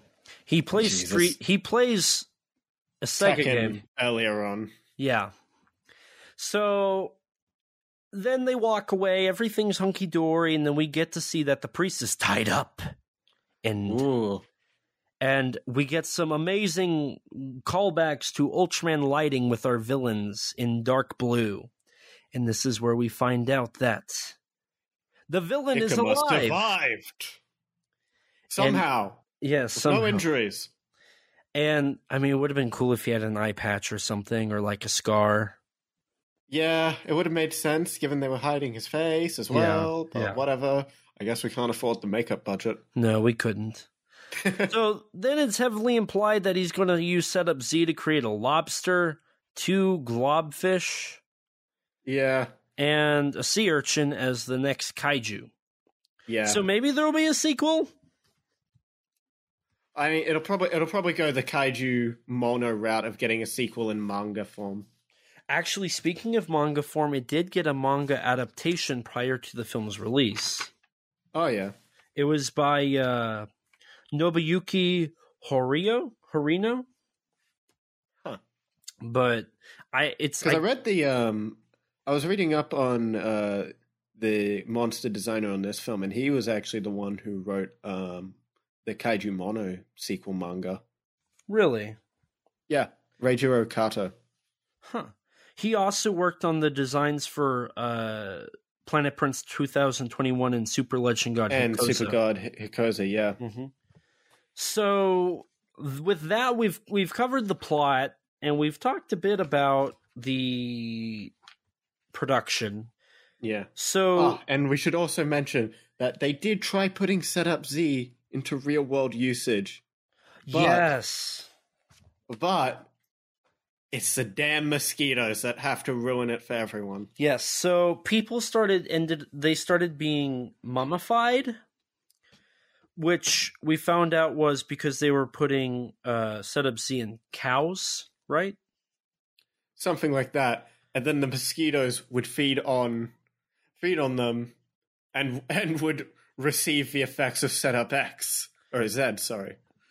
So I'm not gonna lie. When this television thing was going on, I was really hoping that as he's telling this, they would show it. Yeah, a giant mosquito would just fly in. I was hoping they would show it, and I'm still disappointed that they didn't. But at the same time, I do think it's hilarious no matter what. I think that's legitimately a funny way to sort of conclude that little bit with Setup Z and its usage. I agree. And that's it. Then we get the theme song and the credits, which is, Kawasaki always has a theme song with his credits. Yeah. So with that's the end of Monster Seafood Wars, a film that was shot in 2019, summer of 2019, I should establish, on a budget of 20 million yen, which is about roughly, I think, $2,000? $20,000? I think it's $20,000. 2 million or 20 million yen, you said? Yes, 20 million yen. I mean, it depends on... What's this? This would have been 2020. So... What it would be now is roughly about, in US dollars, is about $150,000 now, but it would have been more back when the film was produced, because the Japanese yen has sunk completely to the US dollar. Right. So June 12th, so a few days after the film's release, the Japanese yen was worth 0.0093 to the whereas dollar. Now it's 0.076 to the US dollar. So is there a way I can adjust? So it would be rough. It would probably roughly be around 17, 18-ish million, or no, not million. Sorry, somewhere around 170, 180,000, I believe. Maybe even 200,000 at most, at absolute most. Close. It was $186,000, roughly. Okay. So almost $1 million. Not quite, but not too far. Yeah. Right? No, it's way off. I don't know. I don't think that's how counting works. No, but, it's not. It's not. Almost $200,000. Yeah. So that's better. That's better. Now you can learn your ABCs. ABZ. Oh, wonderful. Right? Wonderful. Yeah, it's low budget, very clearly, to say the least. Yeah, but let me check here. So, is it the lowest budget out of the films we've covered so far for Kawasaki month? Or that's what I'm trying to check. I'm trying to see. Me, it definitely felt like it. But so my theory is Kaiju Mono is Kawasaki's biggest budgeted. Probably. either that or World Sinks. I'd say in order of like lowest to biggest budget, I'd say probably Monster Seafood Wars or Calamari. I think I'd say Monster Seafood Wars because Calamari Wrestler. It feels like there is some budget there. I'm not sure. I would imagine that. So, like I've said, my theory is Kaiju Mono is his highest budgeted film, and then I wouldn't be surprised if Monster Seafood. Here's the sad thing. I think Monster Seafood Wars is, out of the 4 we've covered this month, I think it's his second highest budgeted. I really do. What? I really do. No way, no. So Calamari Wrestler, maybe. World Sinks Except Japan, surely that has a... I don't think it does. I feel like that film is a lot smaller and has like smaller names. I genuinely think... Does it? 'Cause like... I mean, that film had like Hiroshi Fujioka in it. It had a few other stars. I mean, this film doesn't really have as many... Oh, I guess it does have the 2 lead actors, actually, now that I think of it. Mm-hmm. Because, like, the lead actor is a decently well-known Japanese actor, and then the other one's, like, a singer. Mm-hmm. Yes. Okay, maybe. And so... this is a perfect segue into my favorite thing to do is the cast. You did have Hidei Fukumoto, who was in 2 previous Kawasaki films, Earth Defense Widow and Monster X Strikes Back. You had Ryo Kinomoto, who was in Ultraman Tiga and Ultraman Dyna the movie. He was also in Ultraman Dyna, Ultraman the Next, Superior Ultra 8 Brothers. Ultraman... this is Kinomoto? Oh, yeah, he was the captain in this. Yes. Superior Ultra 8 Brothers, Ultraman Saga, Orb, and Tokuger. I believe that's the Sentai. Yeah. Yeah, that's the train Sentai. You had Key Grant, who was the narrator for Junken Sentai Geki Ranger. He was the narrator for the movie and that television show. Okay. We had Masami Horiyuchi, who he was like the Men in Black dude from Ultraman Nexus. Yeah, I remember him. He was in he was in Earth Defense Widow. Iichi Kikuchi was... Yeah, he's been in like about 3 of the films that we've covered. Yeah, he was in Kaiju Mono and The World Sinks Except Japan. He was in various Ultraman. He was in Planet Prince 2021 as well. He's been in a few Sentai shows. He was in the original Zamborgar show. He's been in tons of Ultraman stuff. He's been even in some Kamen Rider Black RX and some Metal Heroes shows. I think he might have actually been in all of the films we covered. I don't think so. I've got Executive Koala, Planet Prince 2021, Kaiju Mono, Outerman, Ultraman, Monster X Strikes Back. And that's all I've got. You also have Yasuhiro Takeda, who was in Hideaki Anno's Return of Ultraman. He was also the producer of that. You had Yoshiniro Tanaka, who was in Nezura 1964, Ghost Cat Rhapsody, and the upcoming Hoshi 35. Eiji Ukulele, who was in Kaiju Mono and Planet Prince 2021. Terayumi Yoshida, who was in Godzilla 2000, Sky High, 20th Century Boys 3 Redemption, and Planet Prince 2021. And then we had the returning writer, Masakuzu Megita, who wrote Death Kappa, The World Sinks Except Japan, and The Calamari Wrestler. So if you want to hear all of his credits, I've listed them off quite literally for the last month. And even And we got Eiji Tsuburaya as original writer. who everybody knows as the father of Godzilla, the father of Ultraman, and the pioneer of tokusatsu special effects in Japan. Yeah. So quite the cast. A lot of people, though, in this cast didn't have a lot of tokusatsu credits, which is kind of interesting. Yeah. Only about, I would say, a quarter of the cast has tokusatsu credits. So that was different compared to a lot of his other works that have, it almost feels like glorified cameos for their cast. So with this, we have covered 4 Kawasaki films that are available stateside for people to watch. As I mentioned last time, hopefully next April we can cover more.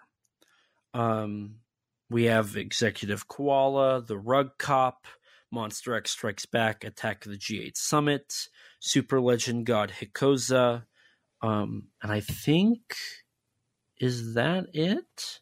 I think that's it as of currently that we could cover, unless SRS or Synapse or somebody releases more Kawasaki.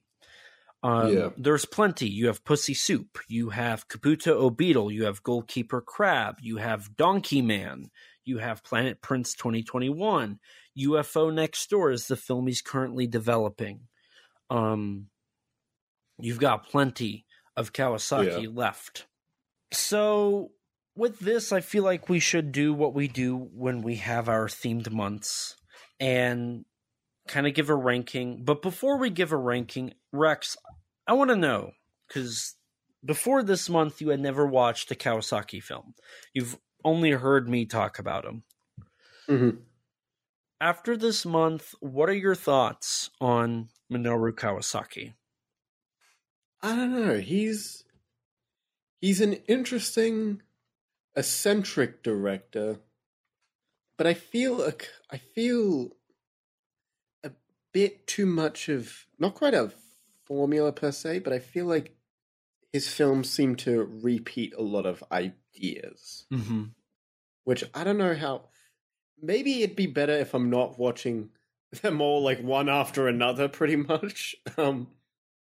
Maybe it'd work a bit better, but like, you know, I haven't seen Monster X Strikes Back, but from what I know of that film's plot, it's very... There's sequences that are just taken straight out of like The World Sinks Except Japan, like with the whole North Korean leader gag. Yes. Essentially being taken one for one.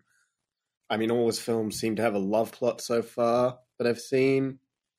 The monsters in Monster Seafood Wars, it seem to essentially be based on, in design-wise, based on like Calamari Wrestler, titular character, the Squid Man from Calamari Wrestler, and Canilla, I think, looks to be made in the style of his Goalkeeper Crab character. So, yeah, I don't know. I think he's an interesting director, but I feel his films have also suffered a lot of the same issues as one another. Okay, fair enough. See, so I'm going to just be honest with you. Bar Calamari Wrestler, I am not a fan of the film and World Sinks Except Japan. I think I said this, I'm pretty sure, in the Discord server the other day, but Kawasaki's kaiju films seem to be his weakest films. Yeah, so far at least, yeah. I think, I mean, if you want to hear me talk positively, like, go listen to my review on World Sinks Except Japan, because that movie is very smart for what is supposed to be a dumb movie. And it's quite refreshing to see a movie of that sells itself, I think, short of what it is, do so well. Yeah. And I think Calamari Wrestler, minus the love plot, I think is a very interesting and well done movie. Yeah. I definitely enjoyed Calamari Wrestler and World Sinks except Japan. Kaiju Mono and Monster Seafood Wars had their moments, but I just too long for me, too padded. Yeah, it definitely feels like he's kind of just following. I mean, I said this during our Death Kappa episode, and I said it for a reason. Following Death Kappa, it seemed like every kaiju movie that was kind of. I mean, they're all by the same writer, which I think is clearly the problem. But they all follow a similar plot, and they all have the same problems. Yeah. And that is what that's what kind of messes up the movie for me. Mm-hmm. There's one title that we could have covered that we didn't, that I very much think is well done. I'm not going to reveal it just because if we do another Kawasaki month, I want that one to be. Wow, you're gonna leave me in the dark like this. I will. Wow. I will. Wow. Okay, man. Whatever. But I think Kawasaki has great ideas. Yeah. He is undoubtedly one of the most Japanese directors you could have. Mm-hmm. He has insane ideas, and he embraces those ideas, and even if they're goofy, he works with it. The problem is Kawasaki is not a kaiju director, to me. Kawasaki is a kaijin director. Mm-hmm. He could do some crazy stuff, and I'm happy in recent years he's been adapting Henshin. He did Moonlight Mask, he did Planet Prince, and it kind of felt like he did like a Kamen Rider Kikaida with Super Legend God Hikoza. Mm-hmm. That being said, I think Super Legend God Hikoza's a pretty weak film. I want Kawasaki to do more of the goofy stuff that's not kaiju. Mm-hmm. Because I think with Death Kappa, which wasn't even a Kawasaki film, you hit basically everything you needed for a parody of kaiju films. And since then, everything just becomes repetitive. Mm.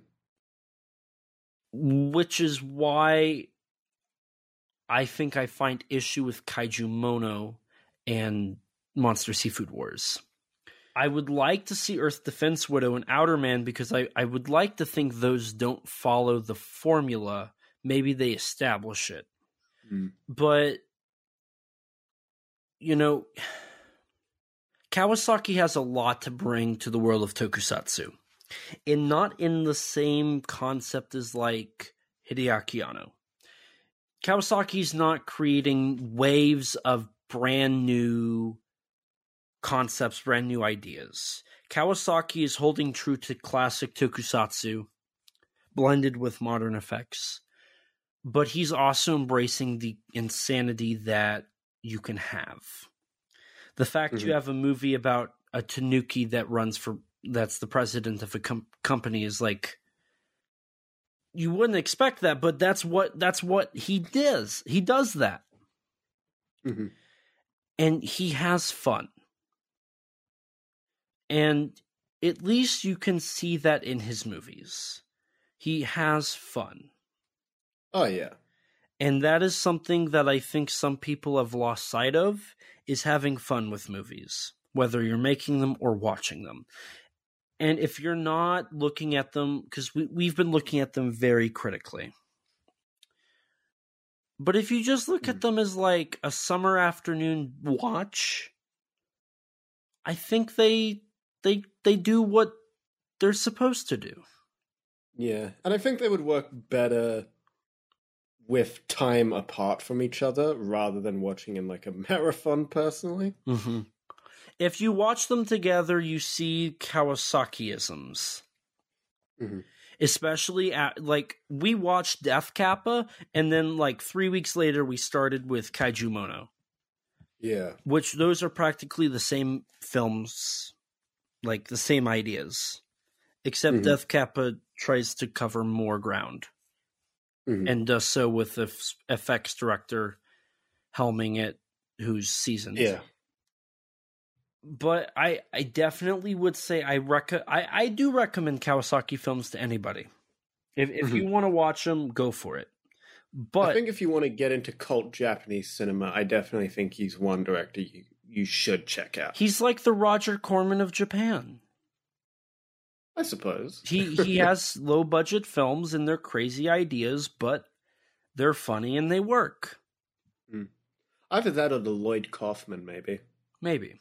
So overall, I'm happy. I'm thrilled that we were able to do this, and I'm even more happy that I could introduce you to a director, even if we picked maybe his not so good films. But with that being said, I think now is a perfect time to give our ratings for our personal rankings of these 4 Kawasaki films. And since Rex, you are the co-host, and this was your first time watching Kawasaki, I would love it if you went first. Okay. See, I feel it's close between Monster Seafood Wars and Kaiju Mono. But maybe it's just maybe it helps that I saw Kaiju Mono first, but I think I'm going to put Monster Seafood Wars at the bottom, so number 4. Kaiju Mono at 3. And then probably World Sinks Except Japan at number 2. Calamari Wrestler at number 1. Do you want to explain that a little bit? So, World Sinks Except Japan, I think, is the most interesting to talk about out of the 4 films. Kaiju Mono, I think, is almost okay. I think it's almost okay. It's just too long, not funny enough. Trying too hard to be funny. Calamari Wrestler, I think, is his most fun, enjoyable, and I guess well-rounded, I guess would be the word I'm looking for. Of all his films that I've seen thus far. Gotcha. Okay. Plus, it had that moment of the guy of the Calamari Wrestler getting jumped. So, like, you know, that kind of helps put it up at least above Kaiju Mono and Monster Seafood Wars easily. Fair enough. So, I actually have a completely different list than you. Really? So, at number 4, I would put Kaiju Mono. I just think the film is so bland. Yeah. And it just feels like a glorified fan service cameo selection. I don't feel like there's a lot going on in it or a lot to make it worth me watching again. Upon my rewatch, I think so I'm going to establish this now. Rewatching these Kawasaki films for the podcast has made me completely change my opinion of some of these movies. Really? Yes. Initially, I was like, yeah, these are all pretty good.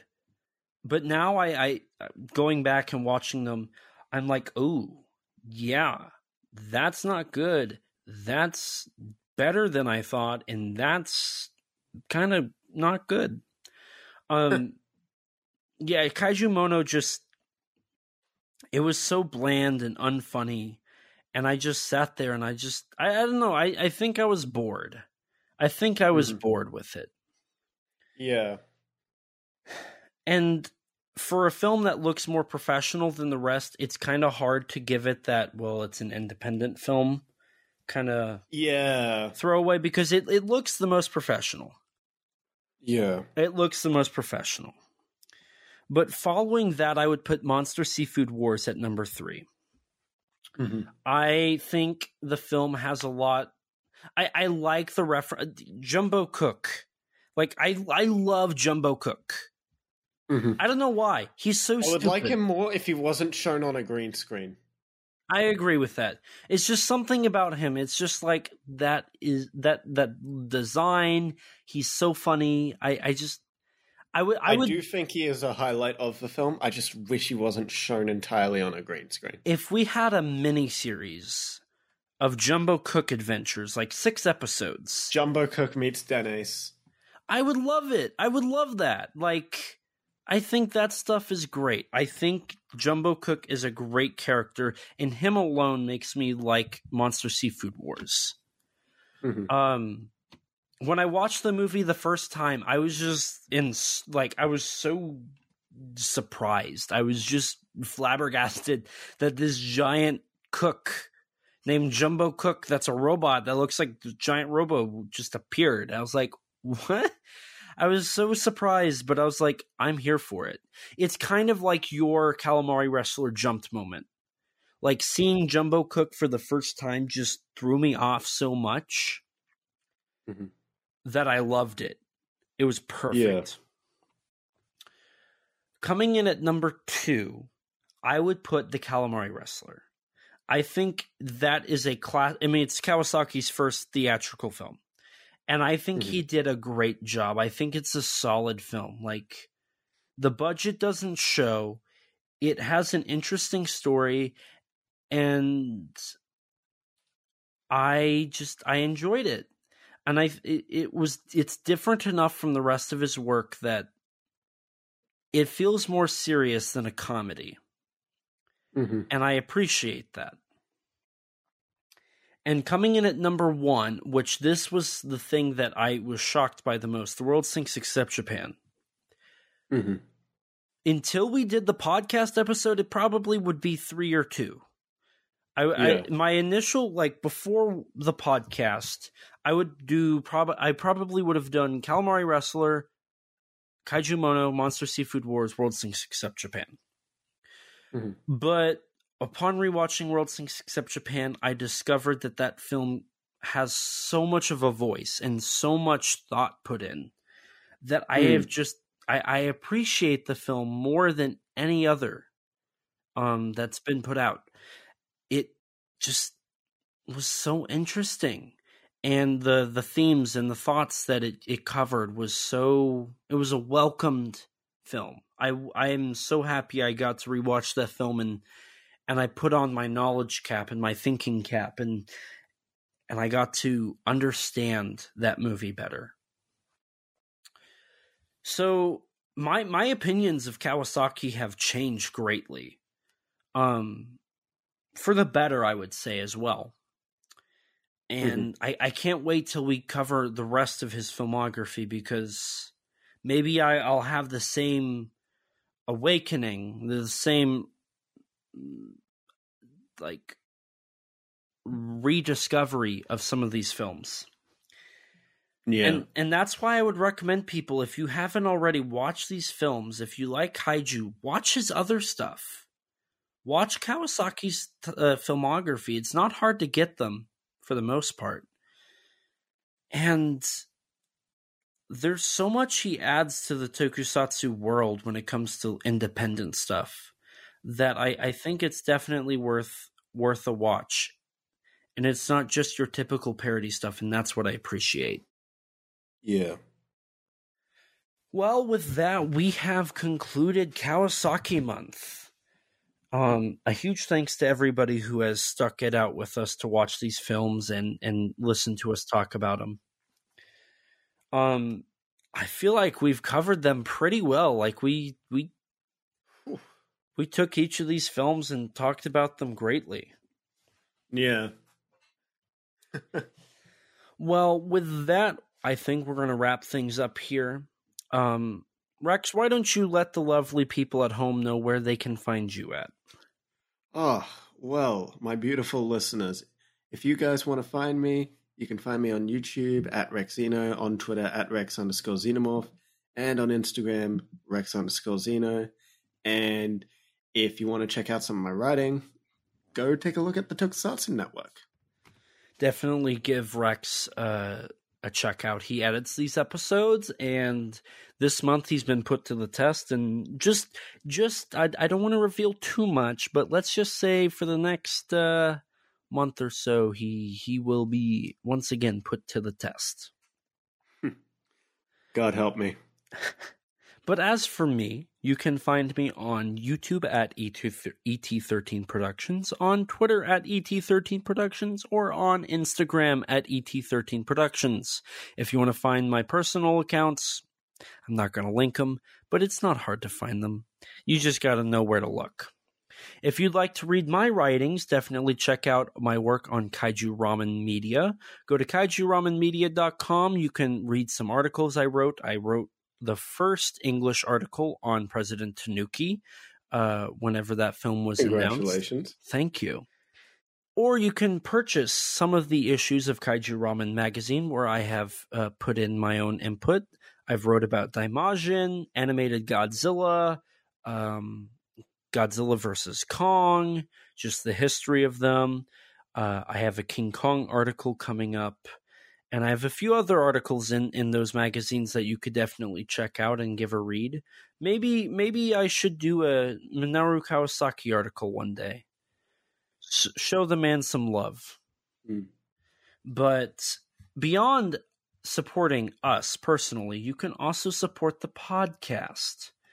And I'm going to let you know how you can do that so we can do even better. Don't forget to rate us on iTunes. That boosts our ratings and helps us get recommended to more people just like you. We are currently sitting at a 3.1 out of 5 star rating with 23 ratings. We did get a review bomb. We have quite a few 1 stars, so if somebody could help us out and leave us some 5-star reviews, not on alternate accounts, but leave us some 5-star reviews, our listeners, that would be much appreciated. If you don't have an Apple device, which I don't blame you, I don't, kind of not really. That's a lie. Yes, you do. That's a lie. I do all my podcasting on a MacBook Pro. You can rate us on Spotify now, and you can leave us feedback that way. If you want to stay up to date with all things Kaiju Conversation related, you can tweet us and follow us on Twitter at KAIJU_CONVERS. If you don't have Twitter, you can follow us on Instagram or like us on Facebook. If you're like me before podcasting and you don't have any social media, lucky you, you can email us at kaijuconversation@gmail.com, all lowercase, all one word, you know the drill. And as always, we'll read your reviews on air for everyone to hear. We also have a Teespring store. Eventually, we'll have original artwork on there, but until then, we have an awesome logo you can sport. If you'd like to chat with Rex or I, check out our Discord server. Like I said, you can chat with us or people with similar things that they like that you like. Recently, we had a discussion about, in our General One chat, it looks like they talked about Kamen Rider and the 2014 Godzilla transfers. Wonderful.